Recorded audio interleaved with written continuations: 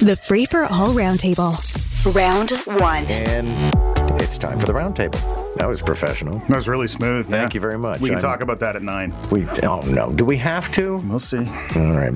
That's Robert Turner, who, as you may know, a lot of people missing Robert Turner on the morning show and his regular Weisenheimer activities, but he got promoted to management. So he's not on the board for the morning show anymore, and he's only here to keep me honest twice a week. Robert Turner is here. Vass Bednar, Executive Director of the Master of Public Policy degree in Digital Society at McMaster University. And Toronto City Councillor Shelley Carroll is here as well. And actually, Shelley, you and I spent some time on the phone the other day talking about the budget. I figured we can just bat cleanup because it's not an insignificant development in the life of our city. Is there anything in question when it comes to the budget as proposed in terms of what is eventually going to be approved by council, do you think? Well, we're going to start the review today. You'll hear councillors asking questions all day today and all day tomorrow, and they'll sort of bring up some red light areas where they're thinking we're a bit short.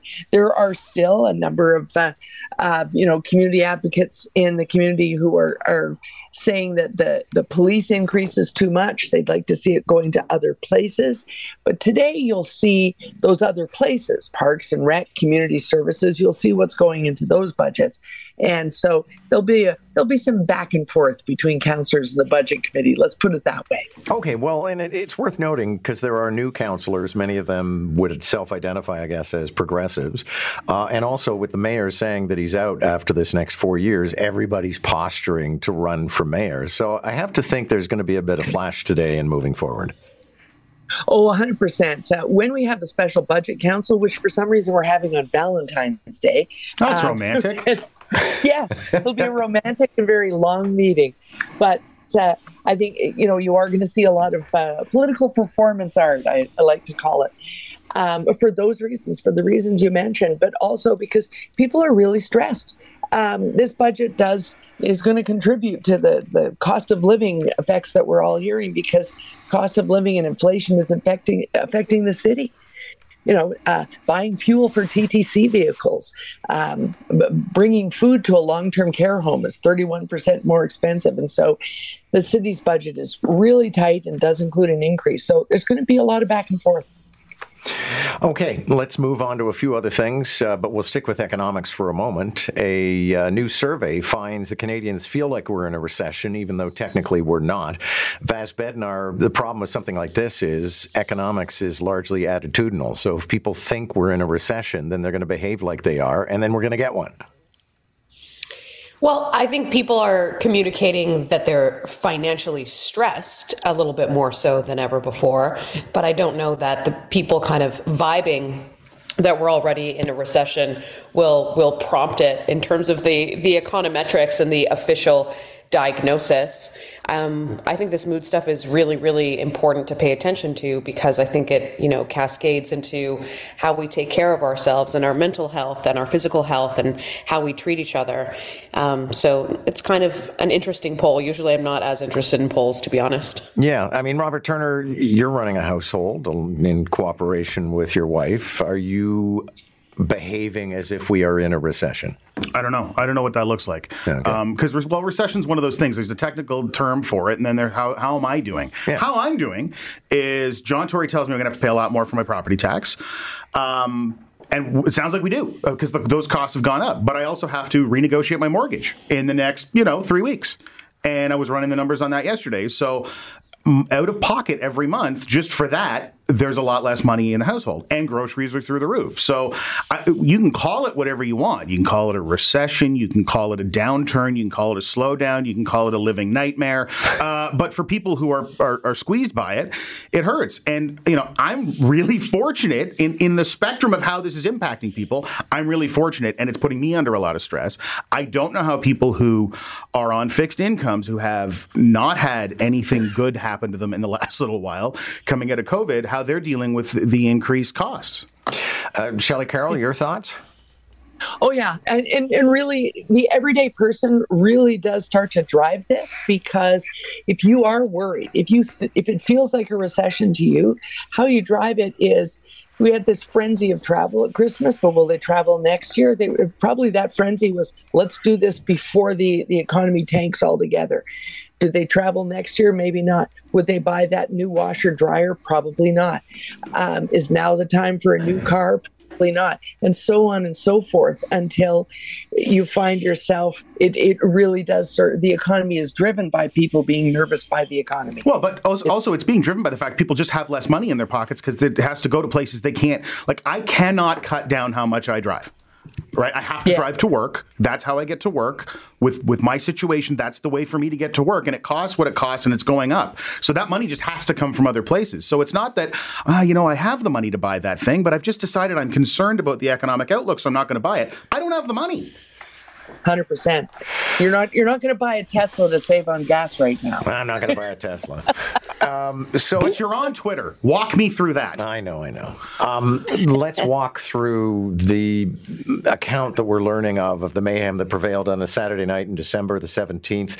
We already know that it culminated in the murder of a 59-year-old man by knife in the downtown. But now apparently police have pieced together this whole account of girls going from station to station to station on the subway and swarming other people and causing all kinds of mayhem. Robert Turner, I don't necessarily know where the discussion goes, because it's just one of those things where you look from afar and think, what the hell is going on? Well, yeah. How is there a pack of feral teenagers running around at 10 o'clock on a Saturday night? Where are their parents? And I never thought I'd get old enough to ask that question, but here we are. Where are their parents? Because at 13... I wasn't out with a pack of my buddies at 10 o'clock on a Saturday night where my parents didn't know where I was. So that's a huge failing here. And I think this also speaks to the safety concerns that have been expressed. And we've seen some really notable incidents. And yeah, they may not be, it may not be a pattern, but man, you get enough of them, of really bad things happening on public transit. And I think that's why I know it's not popular with activists who don't like the police anyway, but I personally feel more comfortable if, when I'm going down in sort of a public situation, if there's a cop walking by every once in a while. Yeah, Vass, Bednar, this really is where we do, as Robert was kind of channeling, become our parents. Because I look at this and I think, what the hell?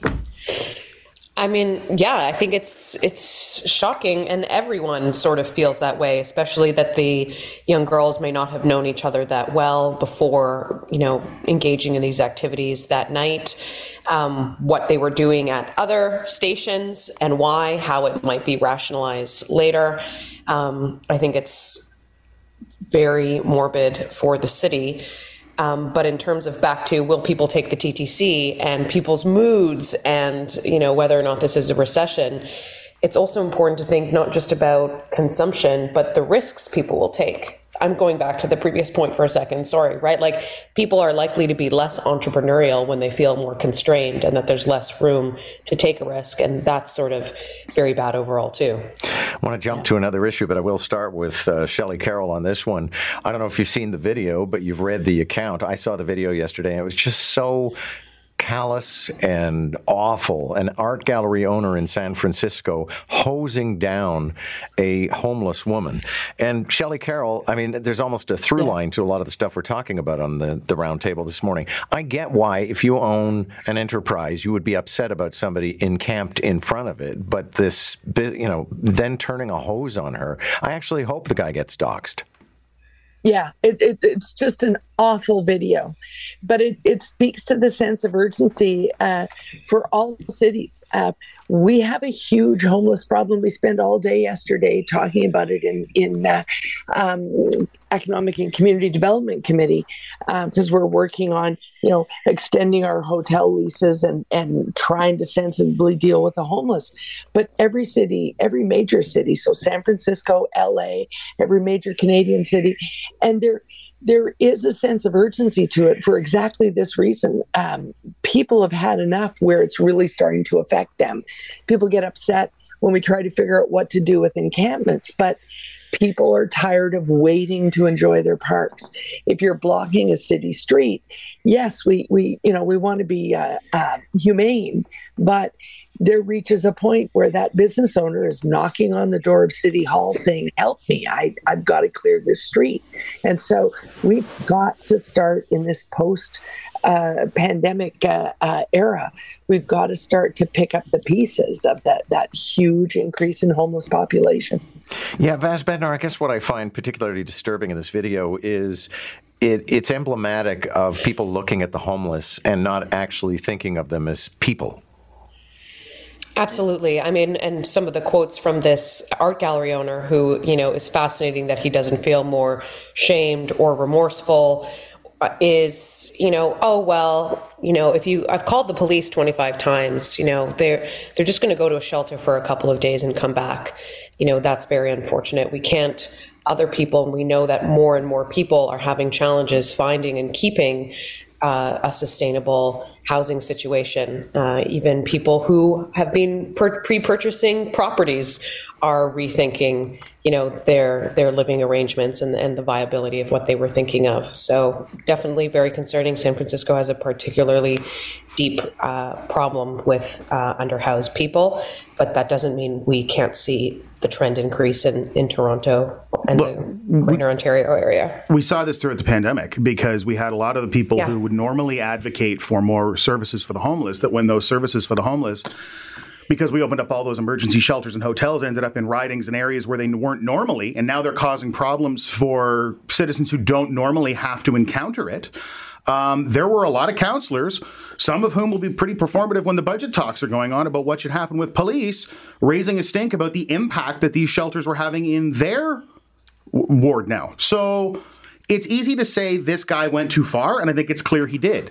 But we also don't have his lived experience of having to deal with this day in, day out, trying to run his business. If every morning, John, you had somebody outside the studio here that you had to deal with, yep, I would think you'd probably view them as a person for a while. Then you'd view them as the problem. Yeah, but I would like to think I would try to find a solution for them that was humane rather than, directing a hose at them. But no, you're absolutely right. And for those who weren't with us earlier in the show, coming in through the main entrance today, you had to climb over a homeless person who was sleeping on the front stoop. Thank you to you all, Shelley, Carroll, Vass Bednar, Robert Turner. Catch the Roundtable, Round 1 at 7:45, Round 2 at 8:45. Weekday mornings on More in the Morning. News Talk 1010 Toronto.